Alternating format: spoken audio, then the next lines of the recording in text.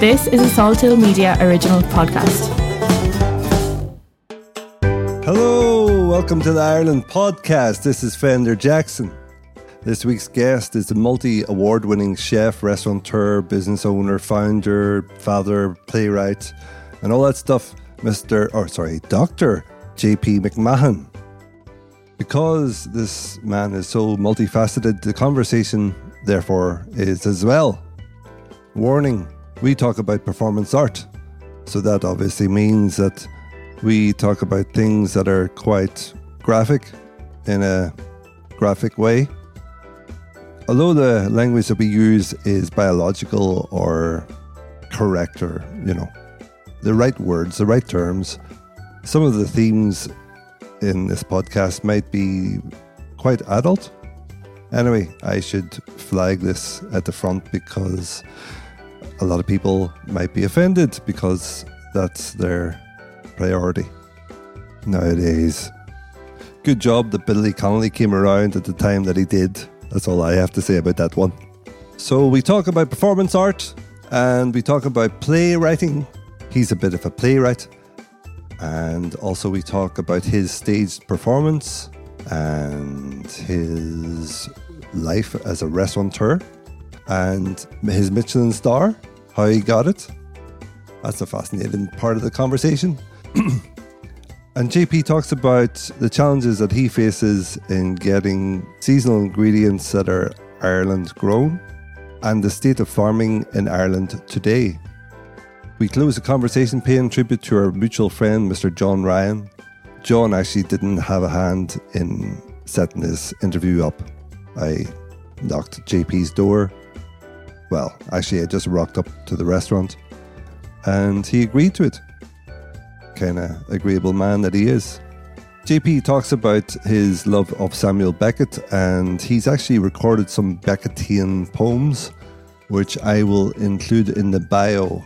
And he also has two restaurants in Galway. One's called Cava, the other one is An Ear, spelled Aniar. Okay, so let's go to that chat. Band, wrap it up. I'm Phil Coulter, and you're listening to the Ireland podcast. Hello, who are you and what do you do? My name is JP McMahon, and I am a chef in Galway. So you say chef. However, you're also a restaurateur, an author, a playwright, a founder, a businessman, and what else? Father, I'm not too sure. I suppose I don't collect the things that I do. So yeah, I'm multifaceted. I think sometimes it's easier to call yourself what your occupation is, but I'm very much of the opinion that we're multidimensional people. So I think that we're always more than just one thing. So let's start off with your first one, the chef. Yeah. How did you get into that? I started cooking when I was 15. I think the year after my junior cert, and I had done a bit of home economics. I kind of liked cooking and took a job in an Italian restaurant in Maynooth called Donatello's, and yeah, just kind of loved it. It was run by this guy called Tony, who was from Naples, and I suppose I liked that foreignness of food. I think there was a romantic aspect to it as well. I mean, when you compared it with Irish food of the like 1980s, particularly that I grew up in, kind of dull, a little bit boring, and then you're introduced to Italian food. It's colourful, warm, and yeah, I kind of took to it, and like I was kind of chefing on and off until I opened Cava in 2008. I was always cooking, but I always had a love of a kind of literature and philosophy and different stuff. So I had always the idea to go back to college as a mature student. I'd kind of like decided that, I don't know when I decided that, it was kind of 16 or 17. I kind of knew I wasn't going to go to college when I finished school. I wasn't the most academic. I had a terrible leaving cert. So I always say, like, there's hope for anyone. Like, if I got 250 points in my leaving cert, so I was like, listen, it's just a marker. And yeah, I moved to Galway in 1999. So you're from Maynooth originally? Yeah, well, I'm as I was kind of difficult to define. I was born in Clondalkin, and I grew up in Maynooth. I think I was in Maynooth from about 4 to 17. So yeah, my formative years are in Maynooth. But when asked, I'm always from Dublin. I couldn't be from Kildare, even though my older brother tells me he's from Kildare, but he's even more time in Dublin than I did. But I just have an affinity with Dublin culturally, and also both my one grandparent was Bray and the other one was Stillorgan, Marion area, and yeah, it's just that cultural affinity with Dublin that I think that I have, and also because I'm interested in Dublin in terms of its literary history as well. So I think that's what defines me in that way. And I suppose I spent a few years kind of wandering between 96 and 99. I went to Paris and with kind of notions of staying there, and came back, didn't last very long, travelled around a bit, and then I moved to Galway in 99. Pretty much just a lot of the people that I was friends with were finishing college that year, and they were kind of dispersing, and quite a few were moving to Galway. Some had been before, and I suppose I just took a chance, and I had been to Galway once before. And I moved up for the summer, and then I took a job in Fat Freddy's KPing at first, and then I suppose I told them I did a bit of chefing when I was younger, and then I started chefing again, and I did that for a couple of years. Myself and Drigeen moved to Edinburgh for a year. Both of us kind of chefed there. We were both interested in restaurants, and then we came back. That was, I think I was 21 or 22 at that stage, and that was when I said, look, I want to go to college, and I had been interested in writing and English and philosophy, and done a lot of kind of self-education, just reading myself. And what did you study in college? I studied English and art history, and I did philosophy and French in first year, and then I just specialised in English and art history. And then, ironically, even though English was probably my better subject, after finishing the degree, I decided to do a master's in art history and a PhD. So I started that process in 2005. And what happened was, we wanted to move out of Cork. We didn't really know where we wanted to go. And I suppose Galway was always that place where I suppose we had returned to a number of times already, and decided to move back to Galway, and I would just do the PhD remotely. So, and I think that's it was, I suppose, a turning point in the return to cooking, because I suppose I needed money. I was teaching 1 day a week in Cork, and just driving down on Tuesdays and teaching in art history in the university. And I started cooking again, went back to Fat Freddy's, and ended up taking over the head chef position, and I became more and more involved in food. And I suppose a divergence began between my academic side and my chef side, and I always found it really hard to reconcile them, and so I continued both, and then we about 2008 we opened Cava, myself and Drigeen. We had got married. I'm sorry to jump in here, please. Yeah, that's fine. So masters, what did you study in your masters, and what did you study in your PhD? So I did a master's in art history, and what I did was, naively, if anyone's out there listening, I transferred so I was doing an MPhil, and I transferred after 1 year to do a PhD, which I subsequently never finished the PhD in art history. That went on for many years. It nearly went on for 10 years, because what happened was, we got married, we opened up Cava, we opened up a Near, we had 2 kids. Our firstborn was Heather was born with cancer. She spent a year in Crumlin, and so it was quite a turbulent time. And I was always trying to just tip away at the PhD. And what happened then in 2015 was, I just decided, I said, you know what, this has been dragging on too long, and I was deferring it, and I said, you know, I'm just gonna leave it. And I said, I'll just come back to doing a PhD at a later date, because it was I had just felt they had gone so far apart, what I was trying to do with art history and what I was doing in terms of cooking. And actually we had 3 restaurants at that stage. And an outside catering, and it was just, yeah. What was your PhD in? The PhD was on Vito Acconci, so he's this Italian, he's passed away now, but Italian performance artist. So it was American art of the 60s and 70s. So quite political, quite turbulent. It was specifically on performance and conceptual art. And can you explain a little bit about what his style was? Acconci was his most famous work is in 1972. It's called Seedbed, and he lay under the floor of a gallery and masturbated all day with a microphone and was calling out profanities in the gallery, and people were walking over him, and all you could hear was his voice. And so he was this extreme performance artist. His other famous piece was called Following Piece, where he followed people around New York and documented it until they went into a private location. So sometimes he would follow people for hours because they never went into a private location. And so he was kind of very interested in not only identity, but also the body, the physical, the erotic, all these kind of elements. And I was looking at his work from just his period. He had started as a poet, and then he had gravitated towards doing physical performances with words, and then he's gravitated to just doing very physical work, and doing photography and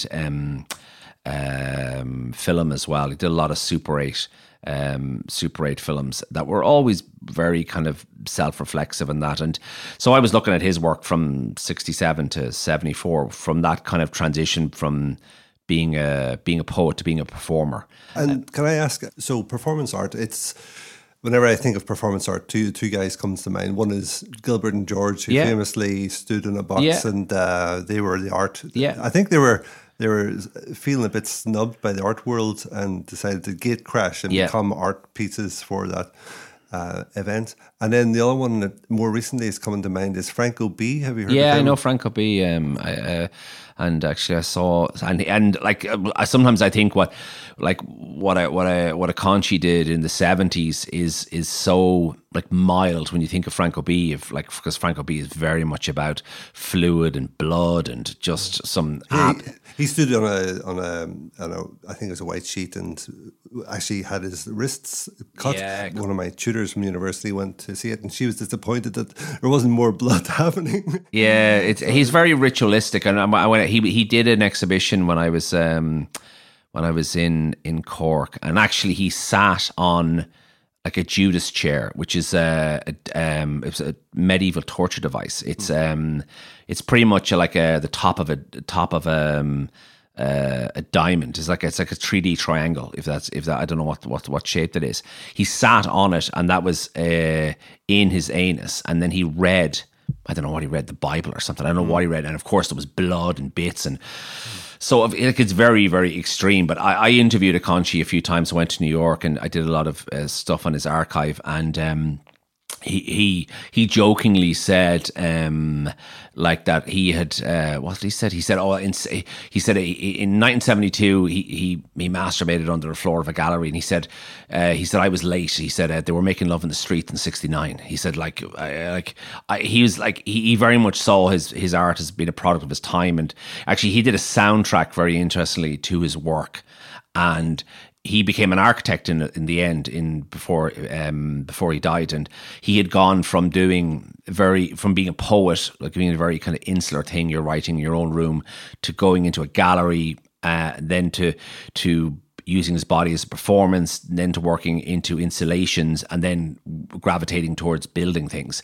And he had a soundtrack that started with kind of Neil Young as a kind of singer-songwriter, and he said he saw his work in performance in that genre, and then it went up through electronic music that became more and more complex, that needed more and more people, and in the end, like Vito Acconci had turned into Acconci Studio, and he had loads and loads of guys working with him, designing these crazy buildings. Like one of his proposals for the new Twin Towers was these skyscrapers full of holes.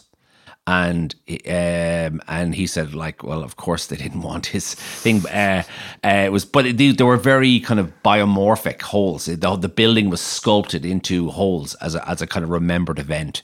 But he had done stuff as well. Like he built a skate park, and he did a very interesting piece in Vienna, which is an island in the middle of a river it's like a concentric, it turns and you walk on from different ways. And so he was very interested in the landscape and the environment and the way your environment shapes you. And there's elements of that that have drifted into what we do in an ear and how I'm interested in that. So, like, even though people always say, like, you spent nearly 10 years doing a PhD and you never finished it, like, I was like, I mean, a PhD is sometimes about the object, and sometimes it's about the process. And I think learning how to write and teaching were very formative practices that I ended up using when I suppose eventually immersed myself completely in the culinary world. Because I teach now, I teach a lot of, I've got a cooking class this evening, and I'm not formally trained as a chef, so it's that kind of attitude that leaks in, and the cookbooks that I've written, and the columns and that I've written, like, all of that process was learned through a different discipline. And that's why, I mean, I think I'm very interested in the interdisciplinary and the cross between different elements, because there's always that. I think it's where the most interesting elements are what's happening between restaurants and music, or literature and performance, and all that kind of between space is what I'm interested in. And eventually I did get back. I was so annoyed at myself in 2015 or 2016. This is while I was setting up Food on the Edge, which is another massive event, but that I went back and did a master's in English, because I was just annoyed that A, I had never got my master's because I had transferred, and B, I hadn't done my PhD. So I did a master's in English. So you did your PhD first, and then you went back and did. Then I went back and do I didn't finish one PhD, and then I went back and I said, I have to get this piece of paper. So I went back and did a master's in English in 2016. And did you finish your PhD then as well? Yeah, I only finished my PhD just after COVID, and that was in drama. And I suppose it was a way of bringing together. But I thought your PhD was in the performance artist. No, because I never finished. I never finished it. Yeah, I. So you're going to finish? That's on your bucket list to do. Oh, I don't know if I'll ever. I have 100,000 words or something or it's in the computer somewhere on that. And I think when I was trying to finish the first PhD, like, I suppose attention arose in the department about what I think we're more accepting now, and this is only 10 years ago or so, that, like, what do you do? Okay, you run in restaurants and you're doing this, like, what's the why are you doing this? And I think that while I was so busy with this, it's just it was always the elephant in the room. Like, it was like, well, is this restaurant thing, is that your main objective, or is the PhD your main objective? And like, I was working towards an in-between position. So I think just where I was at that time, I wasn't going to become an art historian. And I think that was one of the tensions that arose in with the department, and just kind of like what I was doing this for. And I felt that we were growing apart. And that's why when I went back and did the master's and in English, and again, I had always liked English. I did a couple of modules in playwriting, and I had always been writing plays. I've been writing plays since as long as I remember, maybe 97, 98, and I've never done anything with them. I've just always been interested, a big Beckett fan, a big fan of French theatre in the. And what style would you describe your plays as? Like, they're quite. I'd say they're quite Beckettian, but there's also an influence of the absurd. I mean, I very much like absurdist theatre, but they're also, then there's an Irish element, I think, because that kind of narrative, the storytelling aspect. So playwrights such as like Marina Carr or Tom Murphy or Brian O'Friel or all these different Irish playwrights. I mean, I've seen their work and I really like it. But I suppose I go back to the the minimalism of Beckett sometimes, and that kind of pared back situations where there is some sort of unknown trauma or existential kind of angst. That kind of that kind of element is always there. But they're quite absurd. The humor is quite black, and I've only produced one in my entire time, and that was when I finished my masters. I was like, what am I going to do my PhD on? And I was thinking, like, I don't want to start another PhD that is wholly theoretical in terms of just writing a big thesis. So I went to the department and I kind of researched this other style of PhD, which is practice-based PhD, which a lot of artists do. It can be, so you do a body of work, and you can do a body of music, a body of painting, a body of sculpture. And so I decided to say, like, I want to do a PhD in playwriting. And we still had no idea of how we were going to do this, myself and my supervisor. And we spent the first year kind of working away, and it developed into this play called Irish Food, a play that I wrote and put on first as part of my my PhD in the university, and then we put on a professional production in the Dublin Fringe Festival in 2019. And then the whole PhD revolved around this play. And I suppose the question was, like, what happens when you stage food? What happens when you bring food into a theatre? And how does that kind of disrupt the idea of theatre itself? And what's the difference between, I don't know, killing a lobster in a restaurant and giving it to people, and killing a lobster in a theatre? Well, one of the big differences is you can't kill a lobster in a theatre. You're just not allowed. Like, you just cannot bring a lobster on stage and kill it. Can you smoke in a theatre? It's an interesting point. Most of the time you can't. There's some exceptions, but nearly all the time now it's about representation. It's not about presentation. And that was I had kind of gone into the theatre with my performance art head in mind, going, well, sure, anything's possible. We can do whatever we want. We can walk into the theatre and rip the arms and legs off lobsters and, like, eat them raw. And they were like, hold on a second, none of that is happening. Like, and I was like, what do you mean? We're all, like, artists, we're liberal, we're like, we can do what we want, it's the arts. And they were like, absolutely not. They were like, nothing is going to die in here. And you were just about to say the reason why you can't do it, so do you want to explain that? Yeah, the reason why you can't is that, I suppose, theatre is not a space where things happen literally. Things happen, it's illusionary, or things happen, like, and you mentioned smoking, like, or drinking, like, people don't usually. It has happened on occasions in Tom Murphy plays, I think, on Conversations on a Homecoming, when they're drinking, and they once said, what would happen if we were actually drinking pints? What would happen to the play?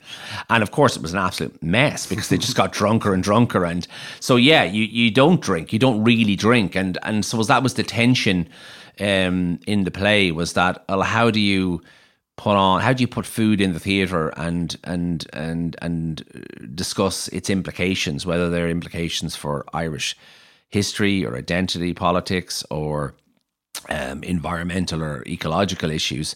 How do you discuss those issues and not break the fourth wall? And there was just really interesting things that we realised, and then I started to notice in other performances where, like, we went to see the three Lady Gregory plays in this is while I was writing. It was in during COVID, and they were actually on in the Quad, and they had, like, a real loaf of brown bread that they were cutting and sharing amongst the performers in this scene.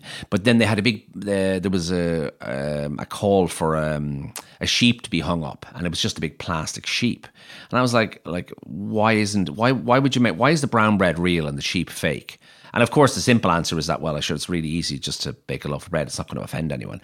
And I was like, well, like, what would happen if the sheep was real and you hung it there? And then I thought, well, look, the play is from 1905 and they didn't have plastic sheeps in 1905. So then I went into the archive in NUI, and the stage directions just say a sheep hanging there. So you have to assume that in 1905 it was a real sheep.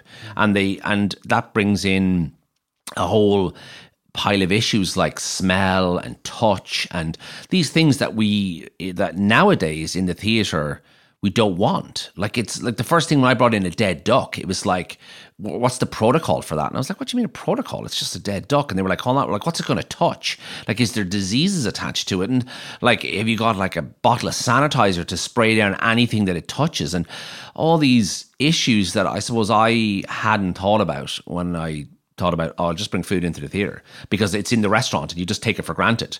And I'm not the only person to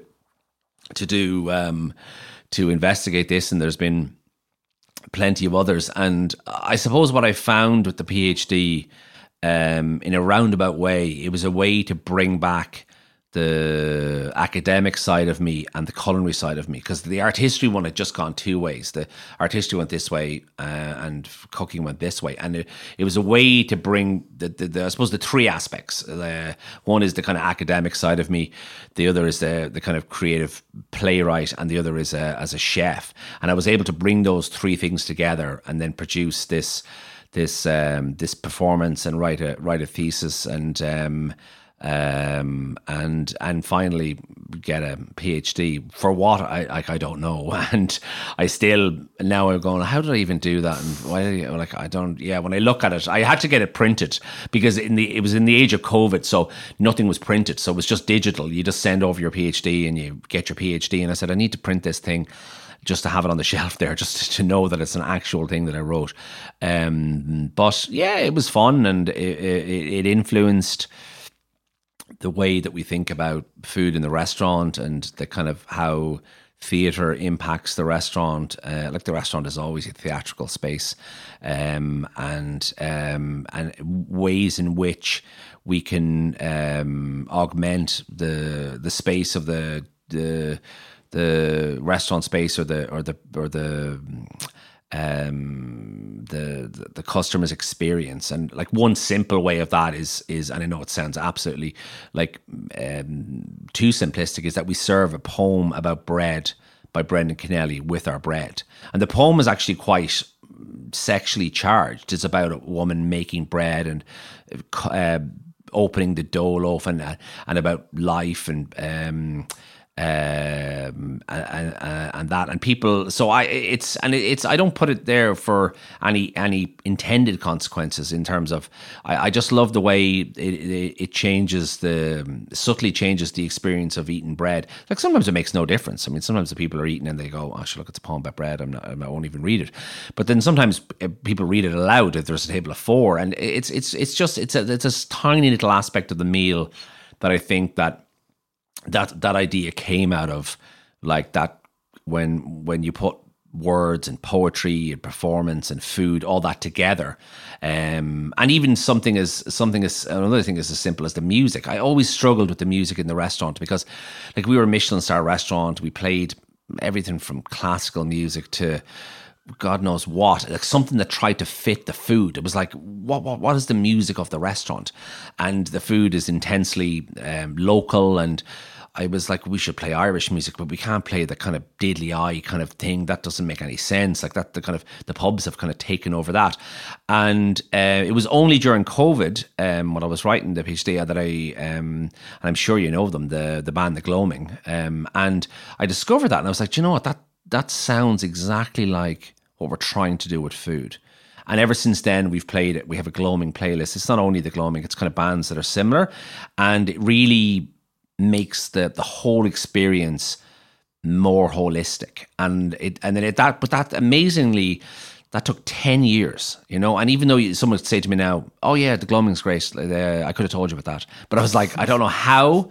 And we tried everything. We tried Irish electronic music. We tried like bands I liked, like David Bowie or Tom Waits, and it was just like, this isn't working with this. And then we tried the whole, like, fine dining always retreats to classical music. It always, like, if you think of Chef's Table on Netflix, it's always that kind of dramatic classical music. And I was like, this isn't. It sounds very French, you know. And so that aspect in and of itself was two things that came out of the PhD. I don't know if you've ever heard of the poem by I think it was Kurt Schwitter's Ursinata. No, I haven't. No, it's I think it was recorded in 1920s, and it's a German Dadaist poet, And I know Schwitzer's work, yeah. So he's just making random weird sounds like Lanke turgel, pe pe pe pe pe, oka, oka, oka, oka. Lanke turgel, pe pe pe pe pe, huka, huka, huka, huka. Lanke turgel, rump, rump. Lanke turgel. but it's 1920s, I think it is, or maybe 30s, I can't remember. But I was just thinking two things. Whenever you were talking about bringing theatre into the restaurant, did you have waiters chasing some of the people around? Or the other thing was, did you have Ursinata but in Gaelic? Yeah, that's like, and you know what? The first art book I read after college. Sorry, not after college, after school, because I did art in school. I wasn't very good at drawing or anything like that, and but the first book I read was one of those fight-on books on Dada and Surrealism, and it really. It's interesting you mentioned Switters, because it's that kind of liberation that happened when I read that book, because I suppose I wasn't good at drawing, and therefore you were like, well, I'm not a great artist, and that introduction to Dada was like, well, you don't have to draw. You can dress up as anything and just make nonsense noises. I actually, it was Hugo Ball it was in Zurich 1915. He's this stupid suit on. He was reading this absolute nonsense poem. Caravane. Jolly Bambla. Oh, Bambla. Crossiga. I think that aspects of that, I think definitely got me more into the kind of the creative side. And it's also like I love photography as well. And I use photography, I mean, and everyone uses it now since like social media and Instagram and that. But I was always conscious that what we were doing needed to be documented, not only in words but in images, in videos. If you look at the Aneer website, there's a video Into the West that we tried to make a small little micro movie on what we do, and because I just think for me it's really important.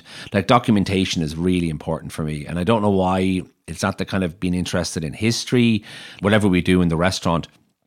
I always feel like we need to document this because we need to create legacy. Like many restaurants or artists or musicians come and go, and like what's left is their music or their art, or even the fact that we're doing this podcast. Like these are like almost like markers in time, and it's really important to try and capture times, because when I think of my grandparents, I mean, there was very little documentation, so there's aspects I know, and then you go back to my great-grandparents, there's nothing. There's no documentation. So I think it's something we take for granted now, because all of social media is one massive big archive, and you kind of get buried in that. You get lost. And I think it would be really interesting in the future if someone was to write a biography on me. I was like, because I'm always interested in biography, and I think of like, say, Beckett's biography, and like they have one recording of his voice. Who may tell the tale of the old man, away absence in a scale, meet want with a span, the sum assess of the world's woes, nothingness in words enclose. What will not abate one jot, but of what? Of the coming to, of the being at, of the going from, not's habitat. Of the long way, of the short stay, of the going back home the way he had come. Of the empty heart, of the empty hands, of the dim mind wayfaring through barren lands. Of a flame with dark winds hedged about, going out, gone out. Of the empty heart, of the empty hands, of the dark mind stumbling through barren lands. that is of was will not abase one toss. And it's just photographs, and there's very few moving images. So it's literally like it's letters and what he wrote. And if you were to try and write a biography of someone now, I mean, what do you do? Do you contact Twitter and get every 50,000 to 50,000 tweets, and then ask AI to do it? Yeah, and how do you? Maybe that's the solution, or it's like, because I'm like an absolute serial tweeter and serial Instagrammer. I might like put 3 photos a day, but like if you multiply that by 20 years, it was like, how do you possibly understand that and try and turn that into a life? It's just really. But I think Twitter is very much different to the process within the the self, because the internal workings. I just Googled it. Ursinata, 1932. It's really worth looking up. Okay, cool, It's fascinating. So you said there that you staged one performance. Yes. Talk about that. We staged 2. We staged one kind of unprofessional one for the PhD, and then we staged the second one, and then we were due to stage a third one in and near March 2020, and then that all went to pot because of COVID. And it's a pity. I mean, hopefully we'll go back to it, because we had got ideas from along the way, and even one was that we need original music. We had put, we the first one we had none. The second we had a bit. We were just trying to find our feet, and we're like, we really need some special sounds for this. So the first performance was done with myself actually in the performance, and 2 others, and of course I had a pig mask on, like pure Francie Brady. Was it a real pig? No. That's actually even more macabre.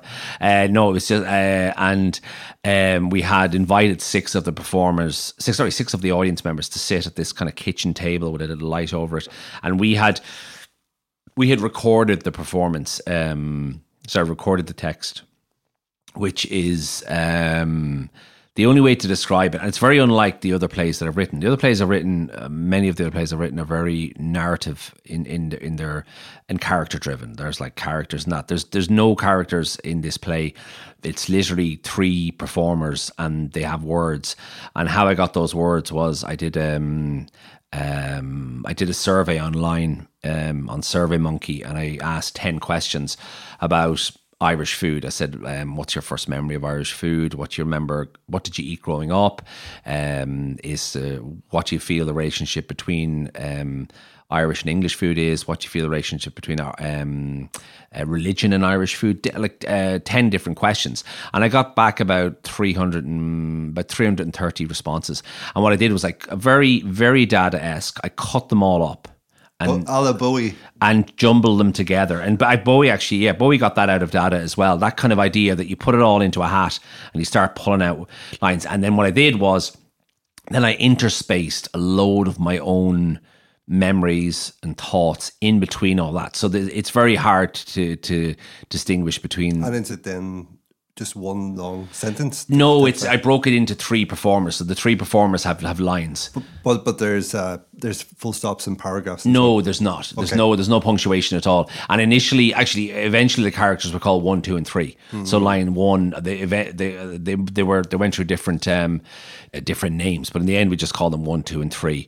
And it's like a stream of consciousness about Irish food and its identity and cultural significance, and lots of other things, like lots of other weird things. Like there's a line, and actually this was quite reactionary. I remember we put it on and people were like, what?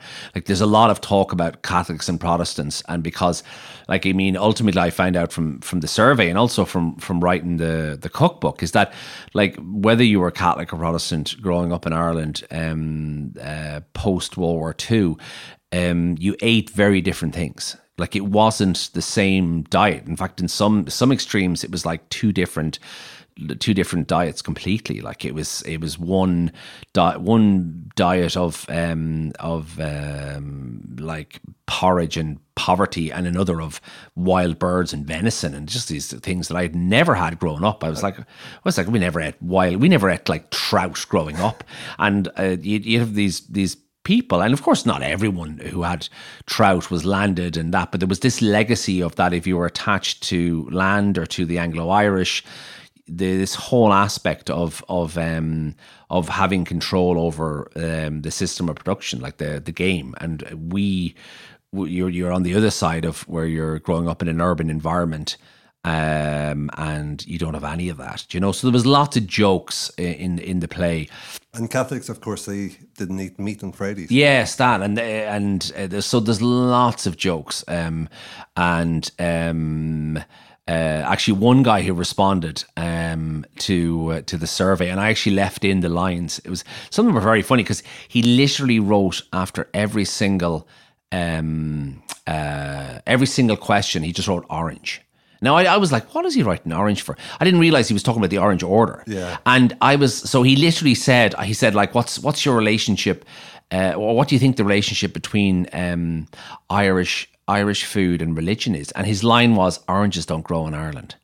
And I was like, that's a brilliant line, because like in and of itself, oranges don't grow in Ireland. And that's a whole other side of a thing about why we have to import fruit into this island. And I was thinking, but on the other side is like it's this political comment about the Orange Order and Unity. So I left it in, but in the play, it just sounds like oranges don't grow in Ireland. But there's this whole back and forward thing and about Catholics and Protestants, and then the kind of sometimes the kind of savage nature of having to kill food, like whether it's cows or that, also mixing that up with the Troubles, you know, and mixing that up with, so there's lots of that, and some of the audience were like, what has that got to do with food? And I was like, sure, it's got everything to do with food, and because we still have that attitude in Ireland, that food is one thing. Food is just like consumption. Food is like production, consumption, and then the rest of your life is something else. And we forget that the way in which we eat and what we eat is speaks of our whole identity and our cultural formation. Even as something as stupid as having flat 7-Up and ice cream when you were a kid, when you were sick, like the whole reason for that is very cultural, and it's very complex. And there's another line in the play where one of the performers says William Paddy Hitler, and people were saying, God, what is that reference from? And is it like, why? And I'm not sure if it was a response or was something I put in, but what it is that one of Hitler's nephews lived in Ireland, and his name was William Paddy Hitler. No way. 100%. And he was part of the Dublin gentry. I read something post-war. Oh, well, yeah. I read William as an orange name. Orange name, yeah. Paddy's a Catholic name. And then William Paddy Hitler is, and that possibly is another aspect of it. But this William Hitler was living in Dublin from after the war, eating the best of food, involved in this. And I just thought that's such a weird thing. And I put it into the play, and people were like literally they're like, what has that got to do with food? I mean, what has Hitler got to do with food? And I don't know, trying to explain to him that his nephew or whatever he was lived in Dublin quite happily and died in Ireland, and from the 50s up into the 70s, and he ate very well, and while half the country was like starving still and having porridge for breakfast. And I thought, like, it's an interesting comment on the way in which we don't want to acknowledge things about whether it's the influence of English food in Ireland or the way we're all really just mixed up together, you know. You've probably heard the saying, tell 10% of the story and the audience will write the rest. Yeah. So what type of interpretations did you get back from your performance? The biggest one was that kind of like, why is there mentions of religion and politics in the play? Because that has no place in food. And I was like, of course, when you sit down and talk to them, then they go away thinking, oh my God, yeah, food is so political. And of course, food is very political. Food is so steeped in religious practice. I mean, you already mentioned about not eating meat on Friday, eating fish on a Friday. You have Lent. You have all these different things about food. And the other one was what we did during the play particularly the one we put on the Fringe Festival, was that when the audience came in, I was literally said customers, and that was the whole breaking down. When the audience came in, we sat, they're all seated at tables, and there was food to eat, like mixed up between the high and the low. There was like potato crisps with oysters and seaweed and egg sandwiches, and like absolutely absurd, very, very Dada-esque. And then did the audience get to choose where they sat? Yeah, they just sat down, and they just... So you could have sat at the oysters table? Yeah, and people started to eat. And then, interesting enough, one person kind of complained. They said, I didn't get my oyster. And I was like, well, I mean, it's not a restaurant. And it's like, I don't have a napkin. And I was like, you're not supposed to have an... There was a breakdown between... Like, we were in a restaurant and people were going, oh, this is a restaurant. I need cutlery. And I was like, you don't get cutlery. And it was like, well, I should have cutlery. And these kind of things that we had to, I don't know if we ended up putting cutlery down because we just couldn't deal with kind of people complaining about the food when the thing was supposed to be at the play. And then the performers came out in this space, the 3 performers, we had first 3 acts. But actually, interesting enough, the lobster, which everyone ate after Act 2, was on this golden blanket because the actors wouldn't touch the lobster. And this I ended up writing a whole chapter on this, that the actors were like, I'm not touching it because it's a creature. And I was like, you have to touch it. It's in the play. And they were like, no, I don't. I have rights. And I was like, I thought actors just did what was in the script.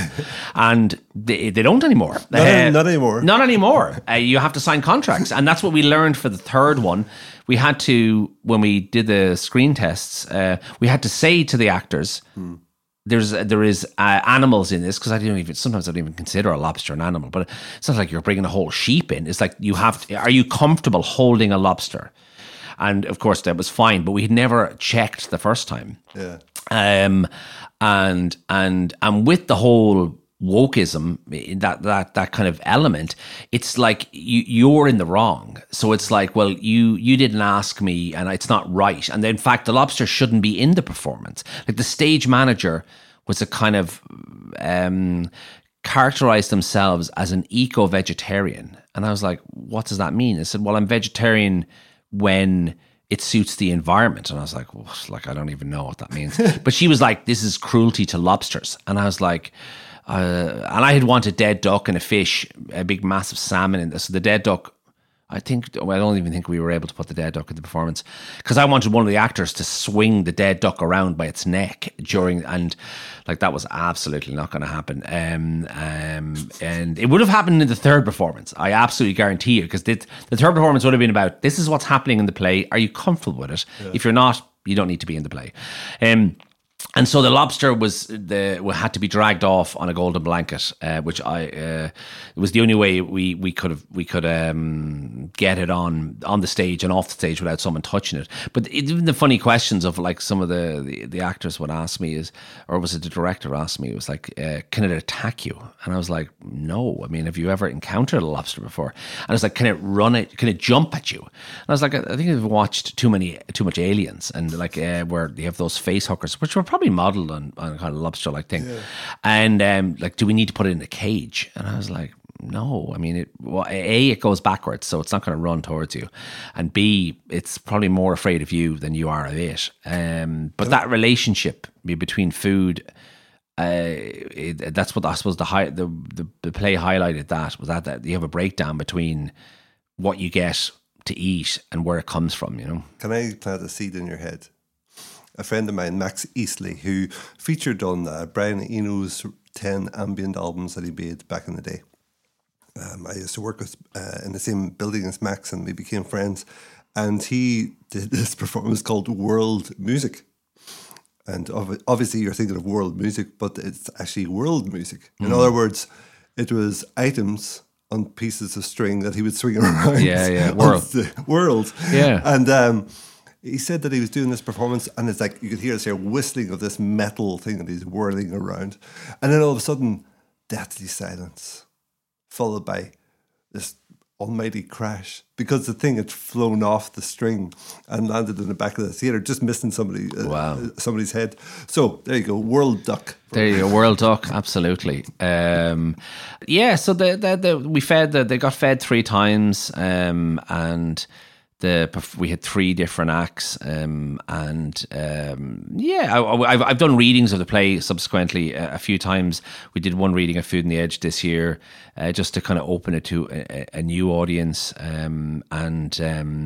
it's always interesting. We'll probably put it on again at some later date. But it's, as I said, like that whole aspect of my life kind of influenced what we do in an ear, and also influenced what we do at Food on the Edge, which is, in a nutshell, it's a symposium that we started in 2015 in Galway, where initially we brought 50 chefs. Now it's 50 food people, 50 people who are like kind of involved in food. It could be tech involvement, it could be producer involvement, it could be a winemaker, it could be a chef, it could be anyone. We had a woman this year speaking about food in prisons. So that could, now it's gone very multi-dimensional, and so that it is influenced that aspect, and I think it has also tried to bring in a little bit more humanity and fun back to the restaurant, in terms of, particularly at the Michelin level. Sometimes it's just very serious. It's very life or death. Like, it's Michelin star restaurants every single night. It's like the cup final. You can't lose. Everything is so serious, and the more stars you get, the more serious it gets. And what stars are you? Just 1 star. Okay. And, I say it's funny when you say just 1 star, because you can only get 1, 2, or 3. So, because the more familiar people get with them, I actually said this recently, jokingly, you get described as, you just have 1 star, as opposed to you have 2. Or you just have 2 then. Yeah, and it's this pursuit of, so you can get 1 to 3, and of course the more stars, the more expensive, the more performative, you could actually say, or theatrical it gets. It's and how do you get them?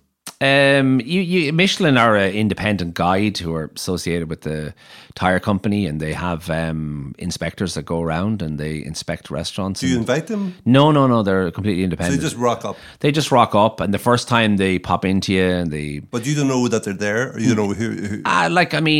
Sometimes it's quite obvious. Other times it's not. I mean, sometimes it could be you get a booking for a table of 1 with a British mobile phone number 3 months in advance, and you're like, this is very suspect. Now, often at times it's not. It could end up at being someone just coming to Galway on a conference, but like that would be alarm bells. But then sometimes they eat in 2s, and so you just don't know. Did you know that time?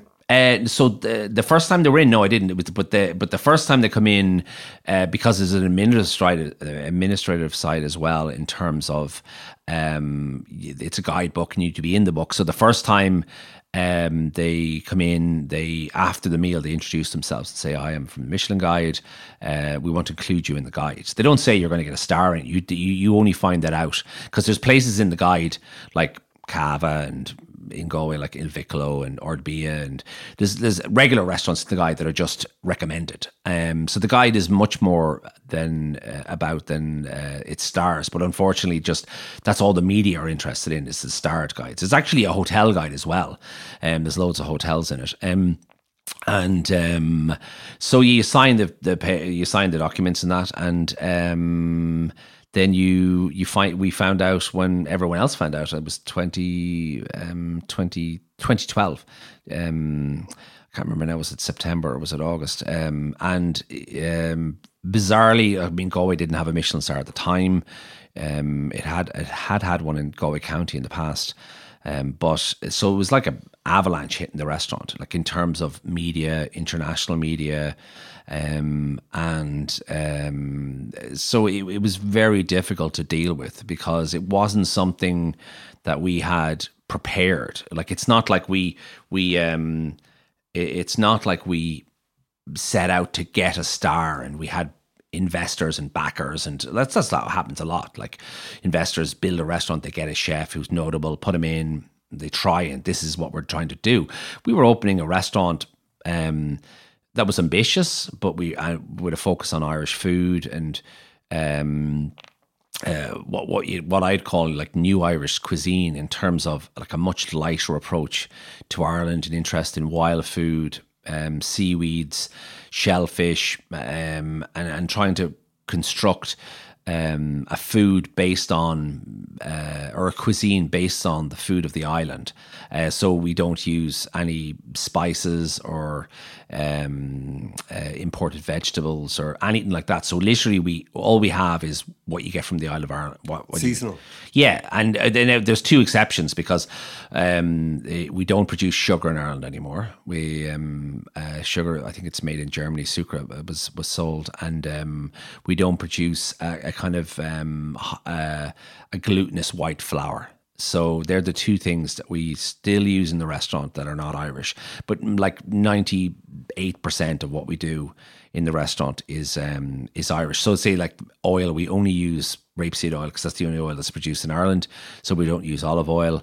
Of course, we have plenty of butter. We don't need to worry about that. But the seasonal aspect and the non-import, so we don't have oranges or lemons or limes. Yeah, we don't have oranges or lemons or limes. And some things are easy to not to use. You can take spices. You can take them or leave them in Irish food.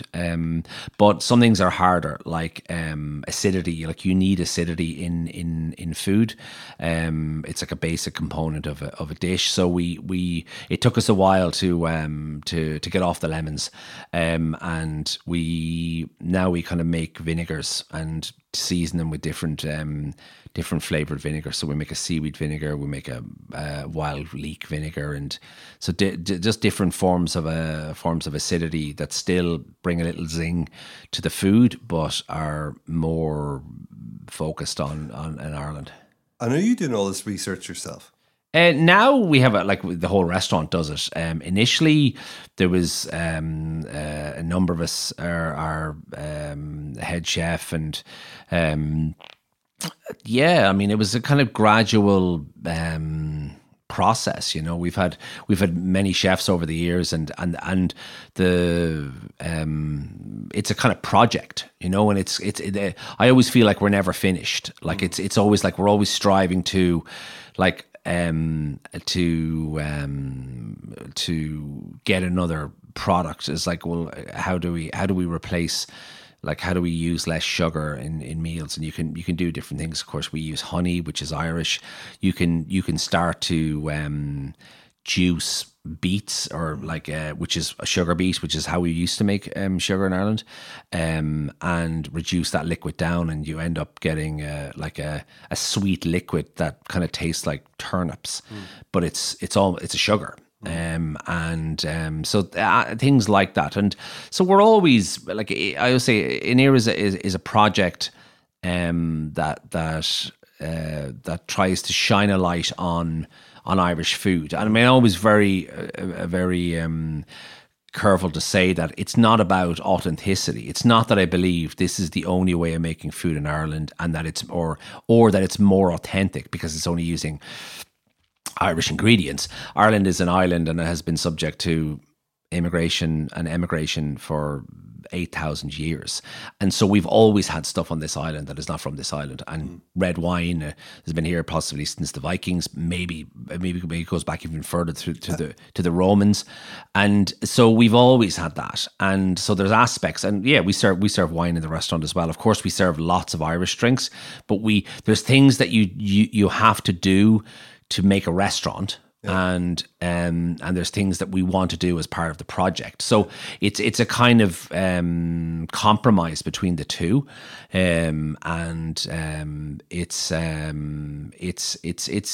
it's no more authentic than a Brazilian restaurant in Ireland at the moment, who's being run by a Brazilian guy who's using Irish produce but mixing it up with his own cultural identity. There's still restaurants in Ireland, and they just have I think all of them, and this comes from the academic side of me, they're all part of the discourse of food. And I don't think any one of them is more true than any other one. And I think that's the confusion that people sometimes when they think about Inear, they think, oh, it's this kind of pursuit of truth or authenticity, and it's not. It's a project to discover things, and like all the discoveries we've done over seaweed and wild food, and we've documented them. in two books, so other people can do them, you know. So it's not about us doing it and us being the kind of champions. It's about us doing it, and then hopefully other people will do it as well. And then, because you can't create a culture just doing things yourself, you know, that's not a culture. A culture is about lots of different things happening. You probably know about the black bee. So the black bee is indigenous specifically to the island of Ireland, but it only now currently exists in the Aran Islands. Okay. Because the honeybee or whatever, I don't know too much about it, but my friends Paddy, I don't know his surname, and James Clenaghan have just made a television programme due to be aired in TG Cahir on the 30th of December. And so the whole point is that because this other bee came along, it's an invasive species and it's wiped out the black bee, and the invasive bee can't get to the Aran Islands. Yes, because of the distance, and it all takes is a swarm or a bee to go on a boat or whatever. But you could look into getting some of the honey. I can put you in touch with Paddy. Absolutely, that'd be great. Yeah. And there's always, every year, it's like that. We discover new products every single year, and then if someone starts making something, you go, "This is really interesting." The brown flour. There's so much brown flour in Ireland. Even though we produce quite a bit of flour, brown flour is imported, and you mightn't even know that you're actually using. And so, like, Irish brown flour is particularly difficult to use because it's much coarser. It's a much coarser grain, and so the flour we use is from Loud at the moment, and it's difficult sometimes in a restaurant when sometimes the restaurant is for the pursuit of taste. You know, so sometimes you have to make compromises because there's no point in saying, "Oh, we're going to go all Irish," if the product is inferior in terms of taste. And so you have to make those decisions. And sometimes you make the decision to go for, inferior is the wrong word, but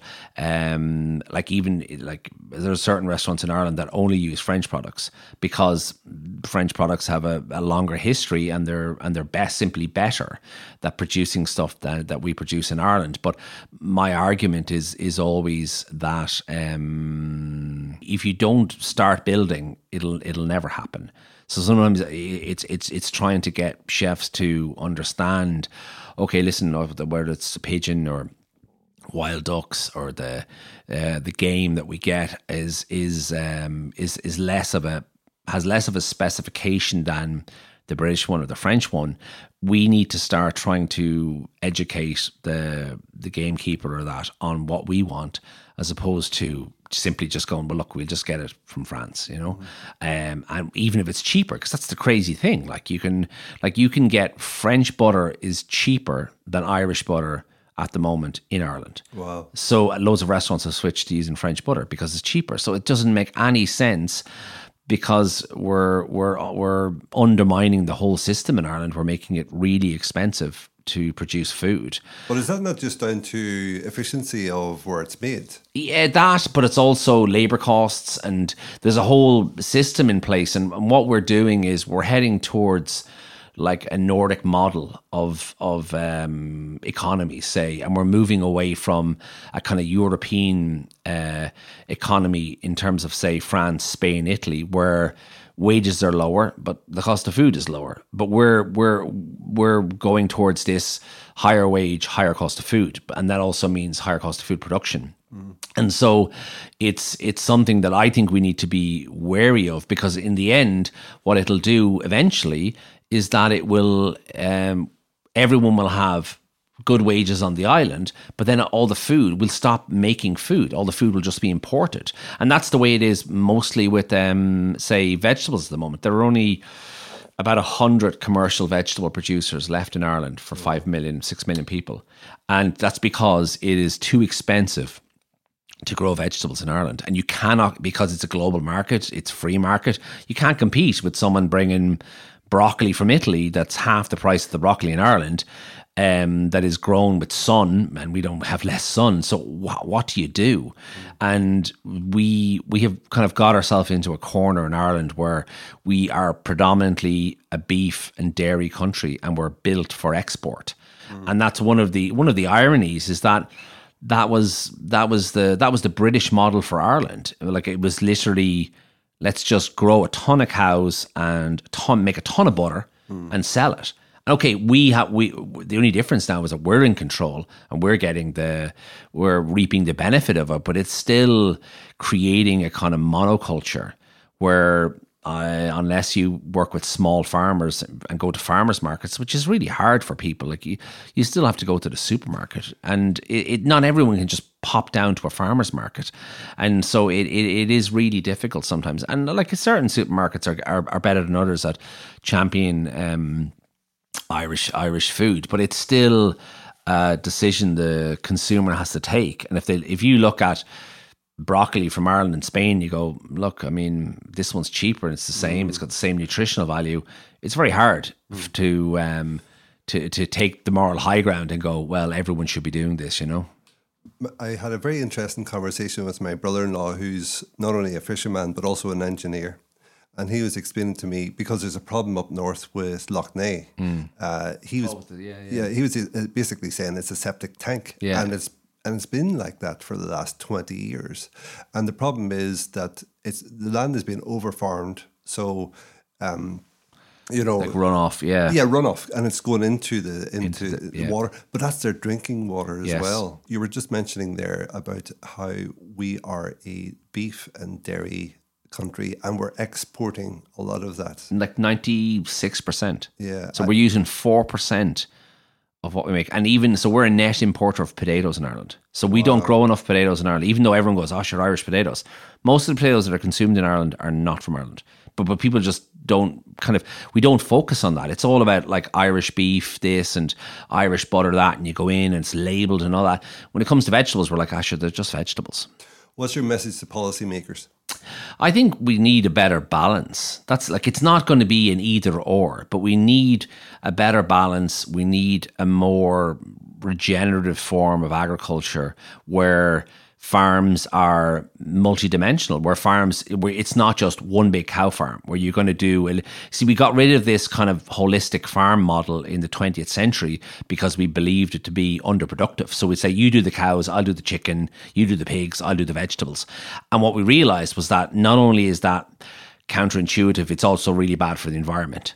And when you have a regenerative agriculture where you have different aspects, and it is working its way into the narrative around farming in Ireland. I don't know if it will solve the problem, but we need it, because if you have cows in the field all the time that are producing greenhouse gases and everything else, and you're not using that field for anything else, but if you have 4 fields simply and you're moving stuff around and you have the cows moved off and then you're growing something, you're trying to pump stuff back into the soil, and that is one. There's a guy doing it down in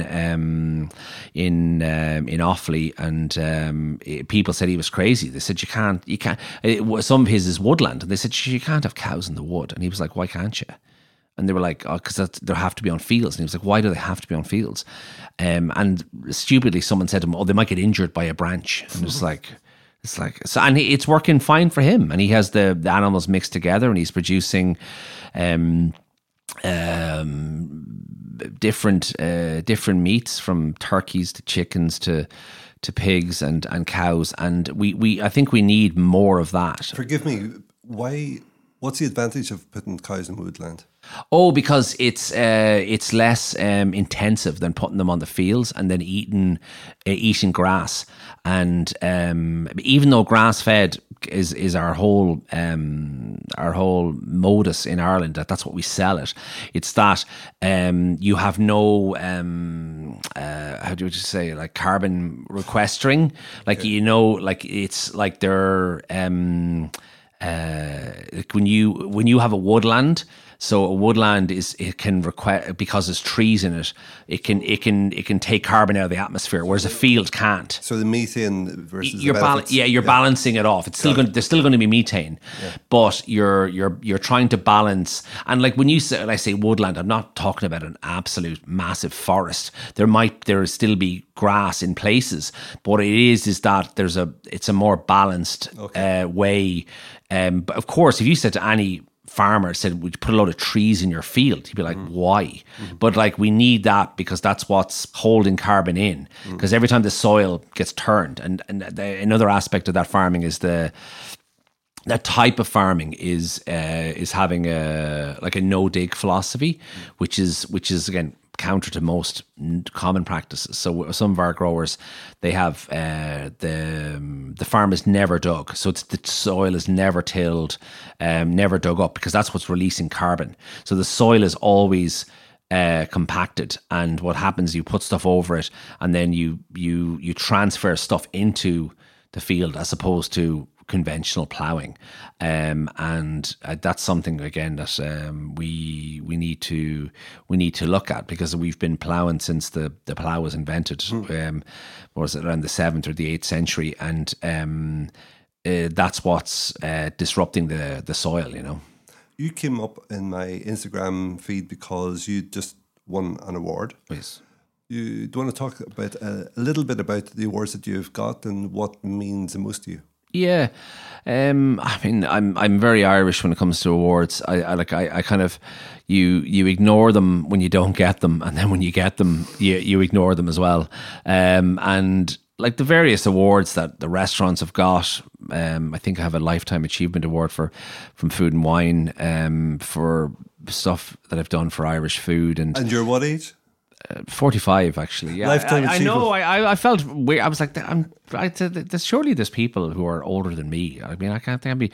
Or I think it was. Are they giving me a Lifetime Achievement Award to actually just say, would you go away and let other people do things? I think it was Elvis Costello or maybe Tom Waits said there's 3 birthdays you need to celebrate: 45, 78, and 33 and a third. Okay, very good. I won this year the Business Person of the Year from the Galway Chamber of Commerce. So yeah, it was quite unexpected, because I mean I do this stuff and I never really have an end goal in mind. I'm not like sometimes I think I'm not a very good businessman, because I do things to do them, for the process of doing them, and I never have an end goal in terms of what is the effect of this going to be. Like, I do Food on the Edge, bring 50 chefs every year. Like, what's the effect of that? The cumulative effect of, now we've done it for 10 years. I mean, it's like, well, then you have 500 chefs who've come to Ireland that have never come before, and then they bring a piece of Ireland away with them. So there is a cumulative effect, but I kind of like to have that very kind of, almost like a kind of Zen attitude to things, that, let the kind of, what's the expression? Like, the pieces fall where they may. I mean, let things happen where they may. Let's do this event for the joy of doing it. And that's the way I feel about the restaurant sometimes. And it's only, I suppose, others who look upon what I do and say, God, you've been in business 15 years in Galway, you've done X amount, you've opened these restaurants, you've brought these people to Galway, and then they give you an award. And like, it's very humbling. I think it's nice to get recognition. I think what's the best way of describing it? And I don't know if it's a particularly Irish condition. I mean, it's certainly I think associated with the Irish, but I think it's that I think sometimes the reason I do so much is that I feel like I'm not doing enough, and I think that's particularly tied to the Irish psyche. And I don't know if it's because of colonization or if it's because of religion, where you're never good enough, so you keep doing things. And I almost feel sometimes that I don't take account of what I do. I don't sit down and write down everything I've done. How many hours sleep do you get? Oh, but like too many. Like, I love sleeping. Like, I went to bed at like 10 last night and I got up at 9. That's the crazy amount of, like, yeah, people always say, do you sleep? I was like, I love sleep. I can't function if I don't sleep. I suppose, do a lot during the day. But at the same time, I still don't feel, even though I'm always doing something, like I'm currently writing a book for next year, and I'm producing a collection of my plays, like 10 years of my plays, because I just want to get them out and just get them out there, and see what happens. Will producers pick them up? I'm always sending them to these competitions or not competitions when they have open calls, and they never get picked up. And not yet. And I'm always of the mind where like Van Gogh sold one painting in his whole lifetime. I'm not asking to be a Van Gogh, but all I'm saying is that sometimes you don't know the relevance of what you do until after the fact. And I'm sure if you said to Vincent when he was like sold that one painting, you're going to be really famous after you die, well, he would have said that doesn't do me much good.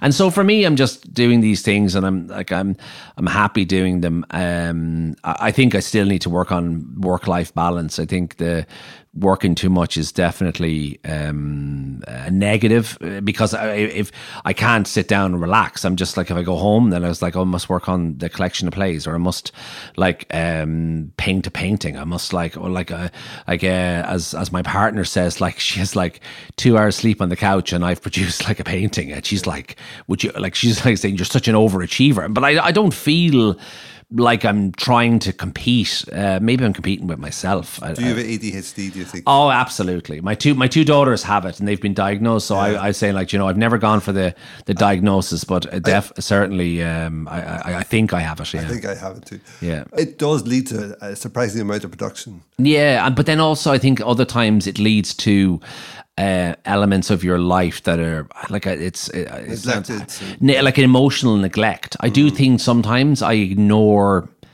the emotional aspects of my life, and I think that comes down to being Irish as well, and we don't deal very well with emotions. But I think that I don't get involved in projects that are highly emotional, and I never do, and I think there's an aspect of trying to protect myself. You can work on something and you don't have to worry about your life or other things, whereas other people who might produce nothing might have a better quality of life, and they might be more emotionally happy to just go for a walk. And I'm going like, well, if I go for a walk, I need to listen to an audiobook. Exactly. I'm the same. Yeah. I need, because if it's 1 hour, like I could get some learning in there, exactly. And that's probably not the best way to be living sometimes, but that's the way I am. And I just think that, look, life is short, and it's I'm lucky to be healthy and that. And so if I drive into Dublin and I think that I can learn something about neuroscience in the car on the way down, I go, I might just listen to that book. And do you listen to Sam Harris?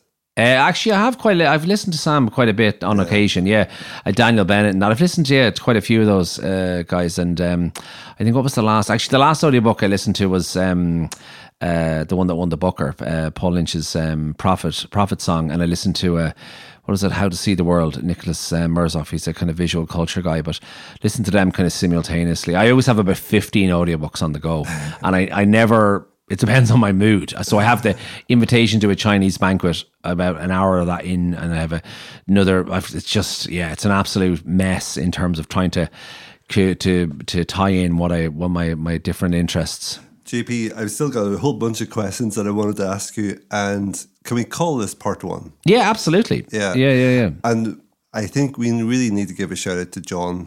Oh, 100%. John Ryan. Definitely, John. And listen, I lived with John for a time when, actually, and my wife, who we're separated now, but I met Drageen, who was living with John and Ian and someone else, Gary, I think, in that house in, I think, 52A in New Park, I think. And look, it was, I always think it was a very formative time, and I think that I still look back at that period of 15 to 25 as just a lot of influences and a lot of ideas. So people are probably thinking, who on earth is John Ryan? Is he the guy from Titanic? Because that dance scene in Titanic, whenever she's downstairs in the working class areas, that's John Ryan's reel, it's called. Oh yes, okay. But John Ryan is a guy I worked with in China, and he's just a regular guy. He's a teacher, and he was in Brunei, and then he came over to China, and then he ended up in the same school that I was teaching at. That's one of... In fact, that's him up there. Do you see that poster? Queen Charlie Chaplin, the life of Charlie Chaplin set to the music of Queen. I wrote and directed that in China, and everybody's wearing black and white. There's 400 kids on stage, and the only person wearing colour, you can see in the middle there, wearing a red coat, is John Ryan. Wow.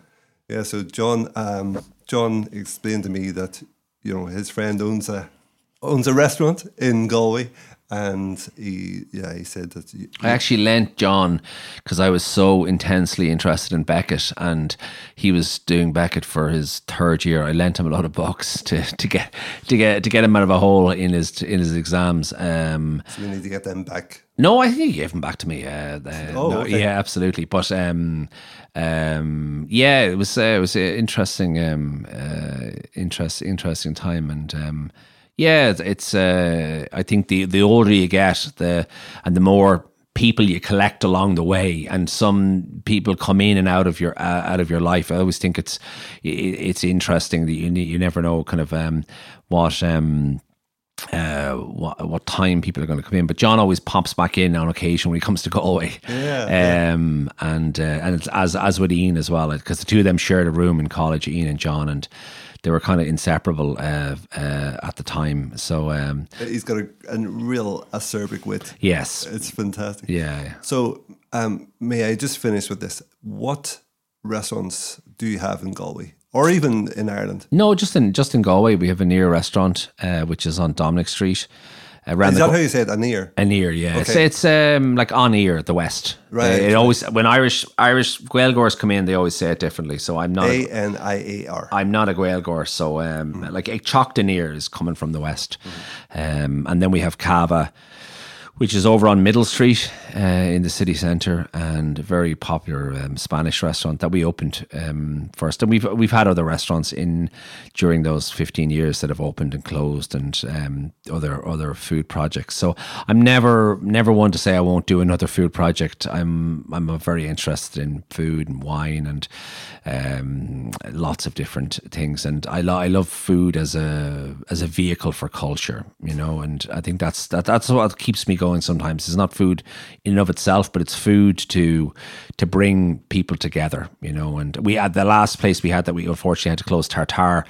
We had 2 events. We had Tartare Talks Theatre, and we used to bring a theatre professional in once a month to talk, to try and to cut into other spaces, because people are just always coming into a restaurant and they eat, and it's like, how do you change people's minds when they're eating? And then we also had wine and design, where we'd pair a winemaker with a design maker.